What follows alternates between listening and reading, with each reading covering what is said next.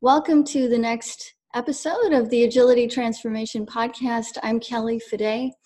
I'm an Agile coach and an executive coach, and I'm here with Sebastian Hellman, who I am so excited, honestly, Sebastian, to do this interview because I think you have so many things to share with people that are going to be incredibly helpful. So, Hi, Kelly. yeah, hi. Thanks for having me here. Yeah. Yeah. So Sebastian has a ton of experience in IT and somewhat new, like maybe a year into Agile. So I'll let you introduce yourself, Sebastian. Tell us about yourself, and including tell us one thing about yourself that people would never guess. Okay. Yeah. So, hi to everyone. My name is Sebastian Hellmann. I'm German, so maybe that's the first thing I have to mention. Herzlich Yeah. willkommen. Herzlich willkommen. Exactly.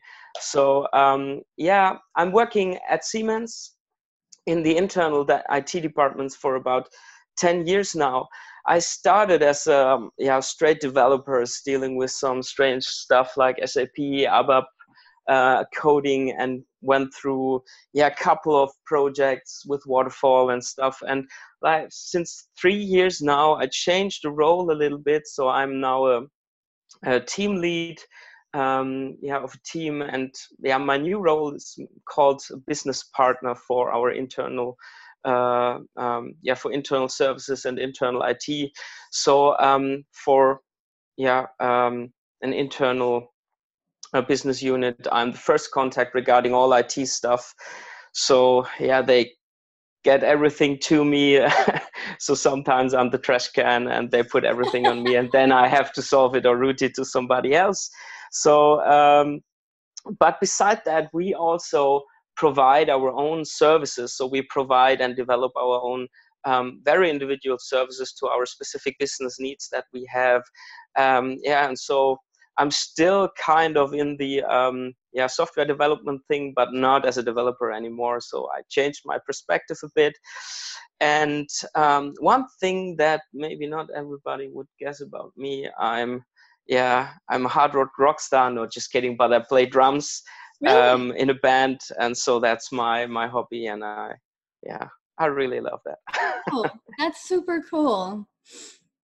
Okay, well, thank you for the introduction. So one reason, I think the main reason I was so excited to interview you, honestly, is because that you're in a position that probably thousands of people are in, which is being new to Agile and figuring out how to do it and how to kind of translate your past experience into Agile, which sort of leads to the first topic that you and I were talking about, which is roles. Like Agile roles are new, and how do you help those roles get well occupied? And I remember you started in kind of the PO role, and then sort of PO proxy. So you're smiling already. So tell me the story there. Yeah, exactly. So also from my starting with Agile, I think I was quite in a happy situation with that, because I started my leadership role by simultaneously introducing and getting comfortable with Agile methods. So when I started, I was not too deep into stand or whatever management style you can imagine. We started with it by evolving and introducing it by ourselves. So I was totally new, and still am totally new to that. But maybe this helps a little bit to be open about this stuff. Yeah, and exactly as we from inside our organization, so the IT started in our environment to introduce Scrum in the first place. It was total experiment for us. We did it the first time. Of course, we got help from some coaches. Otherwise, we would be very hard to do that. And so now one of the biggest challenges that I faced in the beginning was, Agile or Scrum came to us like some kind of savior. Well, we can put some of the big decisions away from us, And we just shift that over to Oh. our colleagues from the business side. So I speak of IT and business. So we say, well, you have to take all the decisions. We just do the implementation. Yeah. And so we ran into that, yeah, into that borders. Yeah, it was new to our business as well. So they said, well, what the hell do you want from us now? Do you want us to do all the work or such?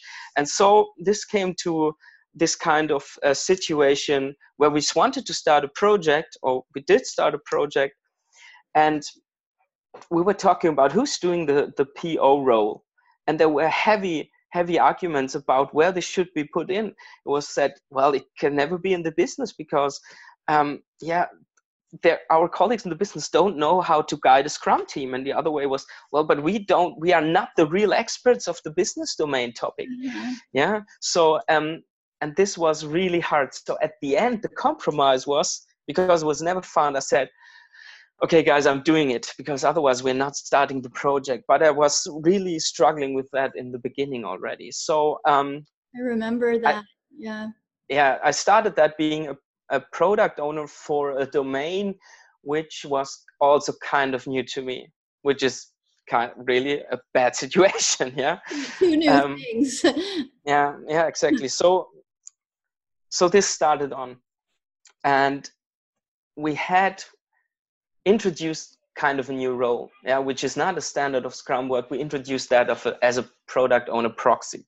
Yeah, so I was more or less the translation from a couple of business colleagues who were also in the team, which then were labeled as business owners, to get in the requirements, and then I helped to facilitate that and transformed it into the real way and user stories and how to slice it and so on.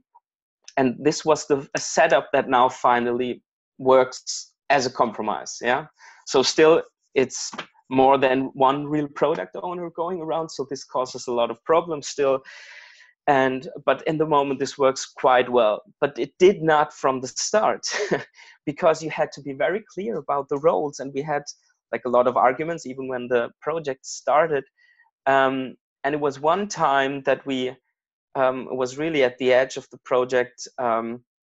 Should we proceed at all? Because there were so many conflicts at the beginning. Nobody was clear who should do what is whose responsibility, and so on. Yeah. And it changed at a point where we got everybody together and exactly discussed these topics.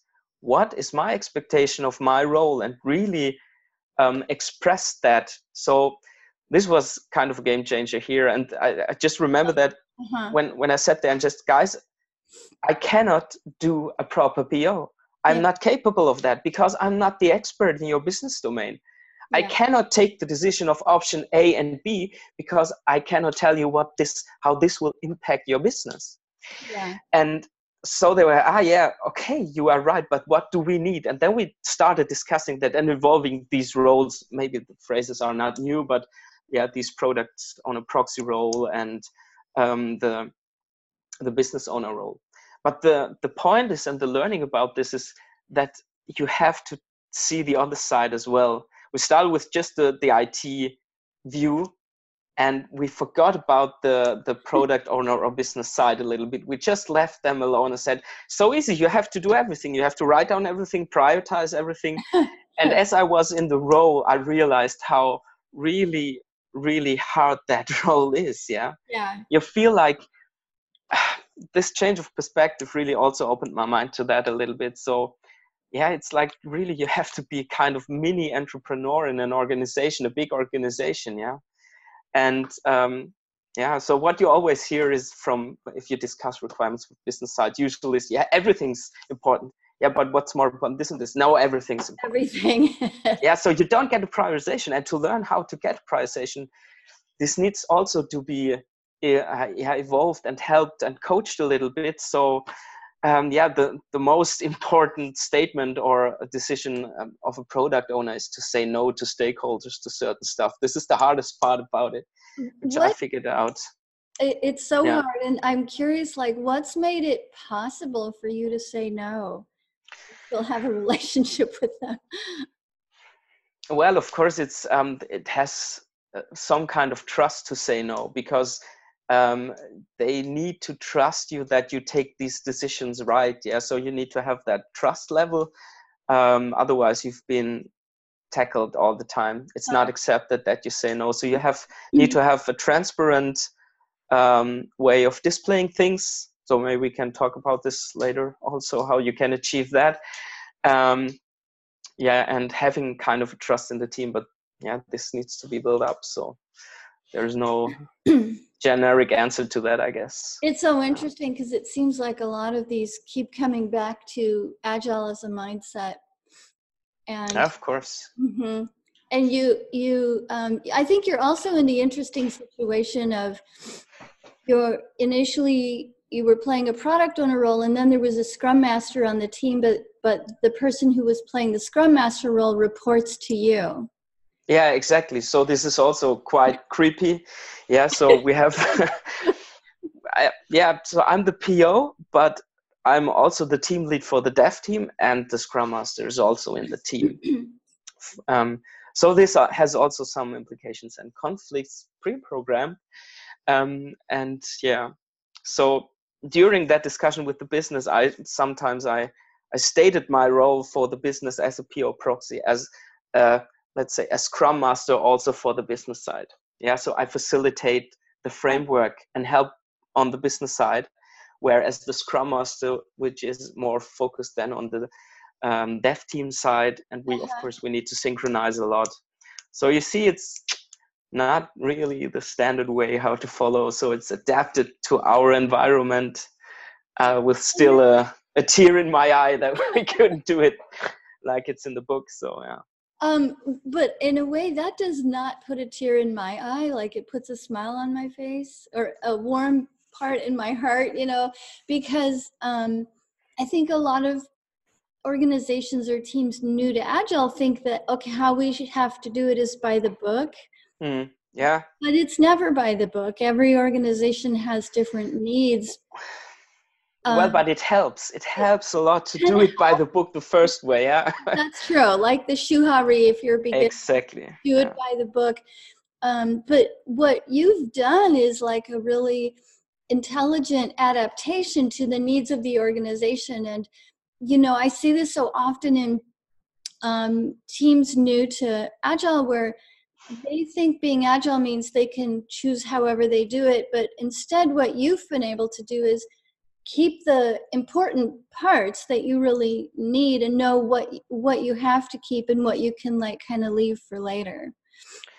But you have to revise that all the time and try to revise it at the standards so that you're not off track with the mindset of it. So that's the real hard part about it. And you still can get this only with constant and continuous feedback. Get this. Yeah. So that's so true. That's so true. So this is where coaching helps a lot. It does. Also.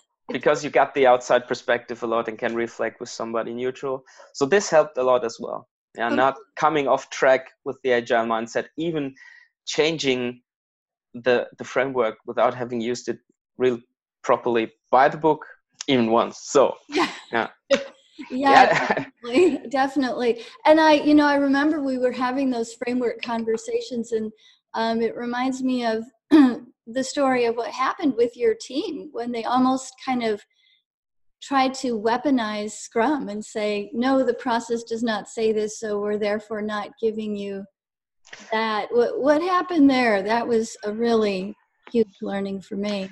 Yeah, exactly. So this is one of, maybe from my perspective, also one of the pitfalls you can run into Scrum when you use the framework too much as a process, and just use that as a shield for building up a little silos inside that.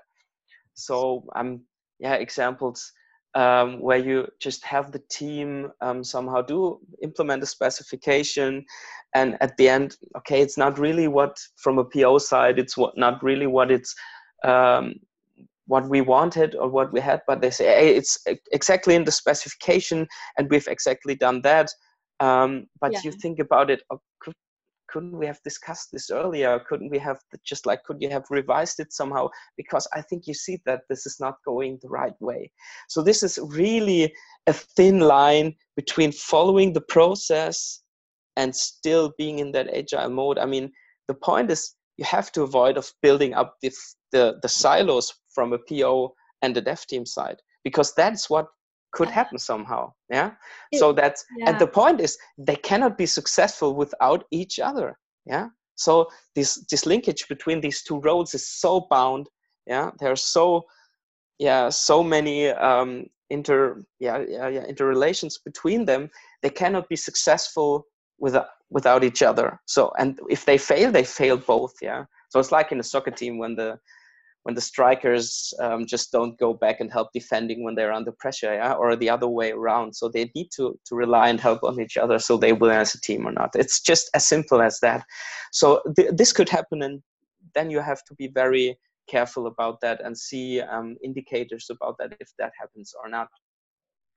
Yeah, but also to that, still a lot of feedback and a lot of communication is always, or could be, the key to do that. I mean, just like an example, we had a situation in one of our teams where we also ran in kind of a blocked situation where it was nearly of critical arguments and statements like, I don't want to be in the team anymore, near to that. So this was really shocking to hear that, because at this time I thought we were mindset and on happiness level we were running quite well. Right. So this came up exactly. So you have to understand, we're coming from an internal IT. We've done some solutions and service on our own, but to be honest, usability and design had never been one of our priorities, because we're using internal frameworks, standard frameworks where you can develop very fast, but as your internal, the focus is just not there. But now with a new project, we're really going outside. Yeah, we're having a really customer-facing product, and so this is really high priority. It needs to be very usability, very high usability, good usability, and it needs to look good. Yeah, so it has to sparkle. And so we don't have a designer in our team, a dedicated one. That sounds like a problem. Yeah, it is. And it came. So we assumed that it would just work. So we did some mock-ups, we did some UX analysis and all stuff. And so I had an image in my mind how this should look, because we had mock-ups. And so we put it in the sprint based on the mock-ups, and developer did an implementation of it, and the dev team, and it came out and it was like, oh, well, this is still the mock-up. And it was like, of course, what did you want us to do? Like, make it shiny. And then the arguments start. Why didn't you make it shiny? Why didn't you specify it in a visual design way? And so we really argued about that, and everybody kept blaming the other part. So, and then at this moment when we sat down and came down to the root cause of the problem, and the problem was not that it was a fault of several roles, but it was a fault of the system. Yeah, we don't have a designer. We don't have a designer, so there is nobody particular taking care of it and making sure that the design is good and the design is sparkling and stuff. So, and we didn't have a chance to get one shorthand on board. Yeah. It's always that resource issue. Yeah, it's always, that's a boundary. And of course, if you have endless resources, you could do things much better. But this is where you have to think about other solutions if you know this is not really doable with that. So, and we then did it a little differently. We put it in our sprint. We said, okay, now we focus on doing visual design in the sprint. And we say, we cannot estimate that, we didn't do it before. And it's like, yeah, well, okay, but we don't have a chance. Just we put a high story points for that and see how we come along. And we also changed the feedback cycle. How so? We did feedback on the visual design each day. Each day. Oh, that's right. I remember that, the daily thing. And that seemed like the turning point for you. Yeah, that was it. Because then it's not just between me and one developer.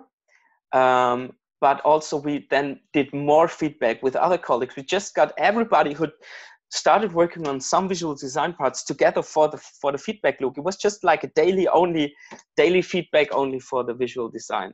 Yeah, so this was also not standard, but in that moment it changed. And the retro of that sprint, we had a lot of smileys in there because we achieved a very good visual design, and we did this by still making people happy. Or they were very happy that they achieved it because it was not their profession, and it is not, but the result is still quite good. I remember that. Kelly, we need to stop shortly because my power supply runs down and you're not focused anymore. I know, I decided not to worry about that. Okay, but I need to plug in my power supply. Sorry about that. I thought it lasts, but it doesn't. That's okay. Take your time. See you in a second. Okay.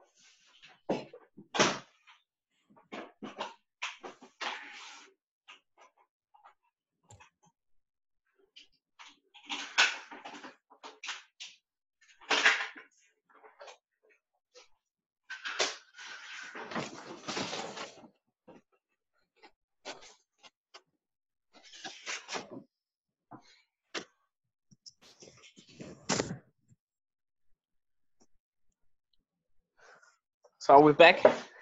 Yeah, let me just. Makes it easy for me to find the sound. Yes. I realize if I put my hand in front of the camera, then it'll refocus, but I need to learn how to do this stupid camera. Yeah. So in any case, I remember you telling me that moment seemed like a turning point with the team, where after you implemented the daily feedback on the visual design, they had a sense of accomplishment. Like they knew, okay, we're not overnight UX professionals, but we were able to create something in that area through this cycle of daily learning. And they not only did it, they were open to it and they were happy about it, which is one metric. Yeah, exactly. So another topic that we had talked about, which I thought was so interesting, is that sometimes you said people have told you, well, Agile can't be planned. Yeah, exactly. So this is a very interesting topic, and I was very also happy about that. I could more or less disprove it, and I figured out how to disprove it. And there are some kind of, and it's really simple ways to get along with that. Yeah. So this is one of the prejudice that you have about agile stuff, so that all that it's chaotic and you cannot plan it and you cannot do any kind of forecasts. Yeah. So this is also where I asked some people to help out. Yeah. And how to approach that kind of stuff. So where will we be in half a year? Yeah. So, and also in discussion with the management or the stakeholders, how to discuss scope, in a broader timeline. And so this is just a simple method how to achieve that is really, and I really recommend this to everybody, do a burn up.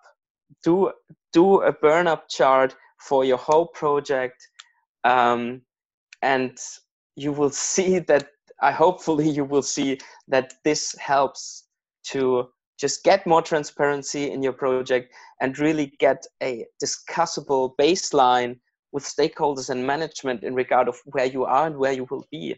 So just maybe we just do a brief summary of what a burn-up chart is. Sure, yeah. People might be new to it, and it's so simple and valuable. Yeah, it's really simple. So what you do is, I mean, basically you have your backlog with estimated story points. So you have for the stuff you have estimated, that's pretty fine. You know how much work that will be. And by the velocity of the team, so you can do approximately, let's say, 50 story points a sprint. You can say, okay, the current really well estimated backlog, it will take you, whatever, X sprints. That's simple math. So what would you do with the rest? Yeah, and this is always, there was the initial question to me, how to estimate the effort of the rest of the backlog, which we haven't discussed about before, yeah, in detail. And there is just also a recommendation from our side, just take risk in estimation, yeah. And you can use, like, there are tools for use that, like magic planning, yeah. This is some kind of a grooming where you plan it in detail, but with more risk and with more variance about it, yeah. So I don't go into magic planning in detail now, but the end result is you have at the end, you have a story points, even on not user stories that are not ready yet by the definition of ready, but they have an estimation. And for some of them, you can say, well, I'm pretty sure that this will be in that area, but for others, we just say, hey, based I do interpolation, it could be 50 story points in total, or 100, or even 200. And then you take some average point. But nevertheless, you know, at least a metric. You at least have a metric about that, and you know that for this stuff there could be a variance.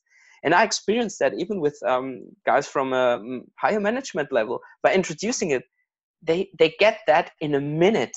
Yeah. And if you transparent, take that graph and say, hey guys, this is our current velocity. We have our backlog, and we say in 3 months we want to do a release. Our current backlog says we have that amount of already well-defined and estimated user stories, but we still have an amount of roughly estimated user stories. So there is still a high risk in the variance. Yeah. And by just outlining the velocity of the team, you see, probably we will just make X% of that what we want to have. And then the discussions start. Usually the discussions start not, how can you get faster? Or, well, can you reduce the estimation? Because if you do that, what I experienced, they don't start to discuss that anymore. So you get the status of, okay, they trust you now because you made it visual, you made it transparent. Then they start trusting you that you thought about it. And they don't challenge it, at least to a certain amount. Maybe they do. But what I experienced, they don't do it. They're talking about, okay, so what should we do? So this helps in facilitating and the prioritization of topics, and that's what you want to have in Scrum and in Agile. So this was this was really great. I didn't expect that to work that well, and I really love the burn-up chart because it helps me in a lot of situations. Just putting that up, guys, look at this. Look at our line. We have now 200 story points above that line, and we're still discussing about new features.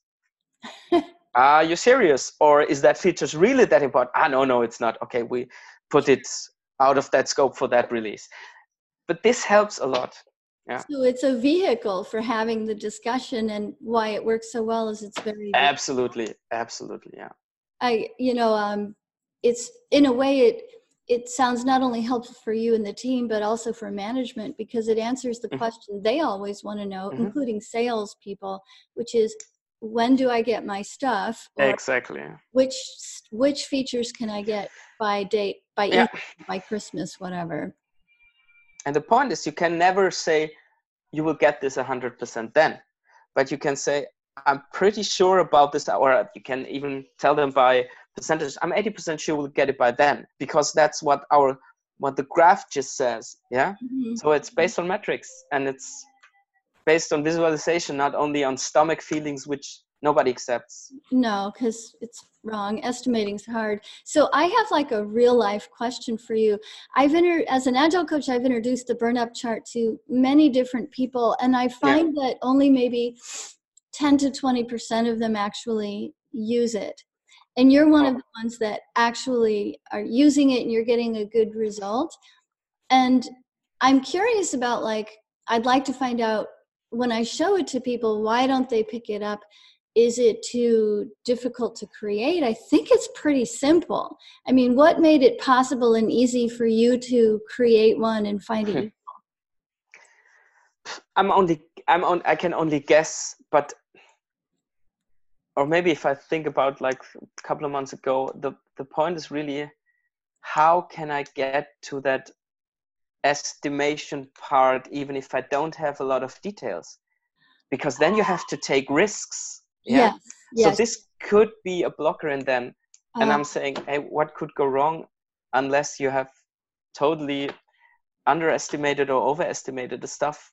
So, but if you make it transparent that there is a risk in the estimation, we really had for the target for the target scope of a release, we really marked it by color, saying this is green done, this is well estimated, and in this block, which was a third, is a high risk of variance.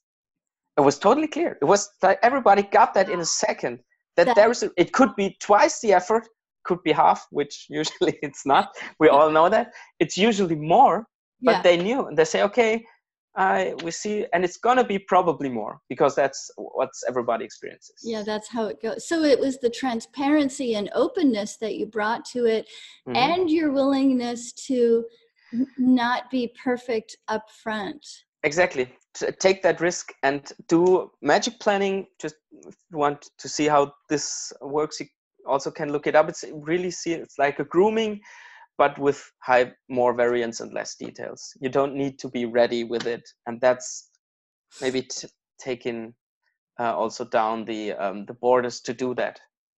That's super cool, and I'll make sure to put those links in the podcast and make them clickable. So to close out, like, what would be one thing that you would tell people who are somewhat new, like within the first year or two, to Agile, especially the Scrum Master or Product Owner role? I would strongly recommend to don't do it on your own. Because you're doing new stuff, so you're not you won't be confident enough to go into every argumentation with external guys and then having a status or a standing on explaining everything just up front. It's not coming by heart, everything. So you need to have kind of coach or sparring partner when you introduce it. If you want to do it, get experienced guys that help you. Otherwise, I think it's going to be really, really hard. Also, in finding argumentation, finding new tools you haven't thought about, that, like the burn-up chart. Somebody had to tell me to use it. So sure. I mean, I didn't come that by my own. I didn't find that resources by my own. Yeah. I mean, there's so many resources. It's like, how do you know which one? Exactly. And that's where having a coach, who's been there before and, seen it before can help. You don't have that quality filter in the first. You cannot really take that decisions what's really important and whatnot. It's true. And and what else I would really want to recommend, because that also changed a lot on my thinking on how we do stuff here, is a book called The Lean Startup by Eric Ries. Right. I just recently read that, to be honest, but I'm still kind of impressed, or let's say, it opened my eyes to a lot of stuff, because he's really focusing on that feedback loop cycle, to build, measure, and learn. And what I realized is that, and that's what he also stated out, that how many hypotheses we do hypotheses, but we take them as facts, and build our actions on them without validating that at any point. And so that changed a little bit the perspective, saying, okay, we do hypothesis because we need to. A project has never done before. That's the definition of a project. Aspects you can reuse, but in the end never has done it before. So you go into a world which you really cannot completely foresee in the future everything in detail. So you need to take hypotheses to go on, but you have to validate them. And the only way to do is do it, get feedback, and learn about it. And it sounds so simple, but you have to be aware that your starting point is not the truth in stone. It is an hypothesis the most ways. And so if you approach it like that, it makes it easier also to fail, because hey, your hypothesis didn't prove. So this takes the weight from your shoulders, because okay, we need to experiment. It's kind of sometimes it's really exactly a scientific experiment. And yeah, that's also what I see too in my role, as everybody's talking about leadership. So the context is somehow still very fuzzy about that. Yeah. And this is what I see also in my role, to just establish this environment on taking more risks, taking more experiments, and get to the learning and then act about it. Yeah. So it's all standard stuff. Yeah. It's nothing I invented, of course not. Yeah. But it's all there. And I just can recommend to take a look at the book or something, because that was really, I was sitting there nodding a lot when reading it. Yeah. So yeah, like a game changer. And when you say the word hypothesis, I feel like that's just a fancy word for a guess. Yeah. Okay. Yeah. It's a guess. Exactly. And it's it sounds better if you sell that. It does, like hypothesis. It's fancy.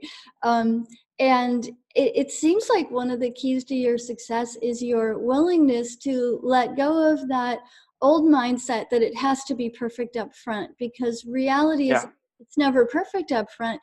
And I think in particular, the environment you're in, which is manufacturing, is really challenged in that area, because when you're in manufacturing, there are certain things you do need to get right pretty early, because if you don't, then you have a huge problem later. I mean, that's the beauty of software. Yeah. Software can be changed at any time, more or less, if you do it right. Yeah. Yeah. Of course, in a product life cycle, in a PLM cycle, if you don't do that and you're going to mass produce, it's harder to change. But software is a little bit more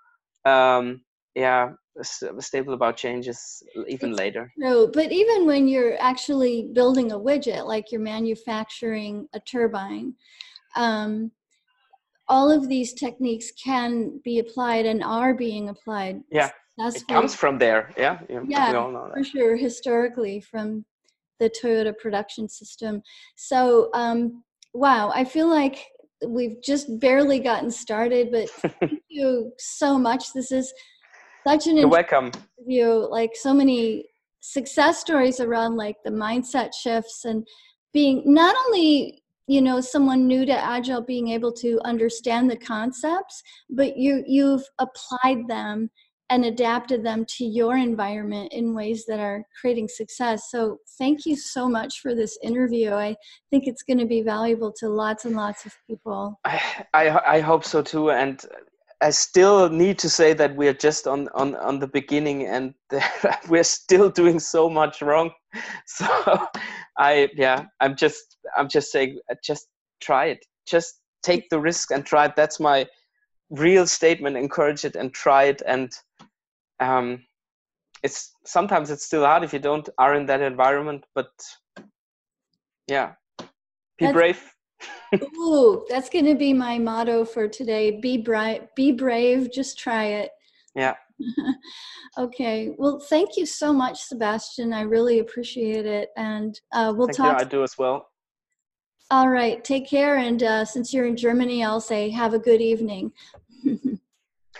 And you have a good day in the US and all of the rest of the world. Thank you very much for having me. And goodbye to everyone. Thank you so much. Bye-bye.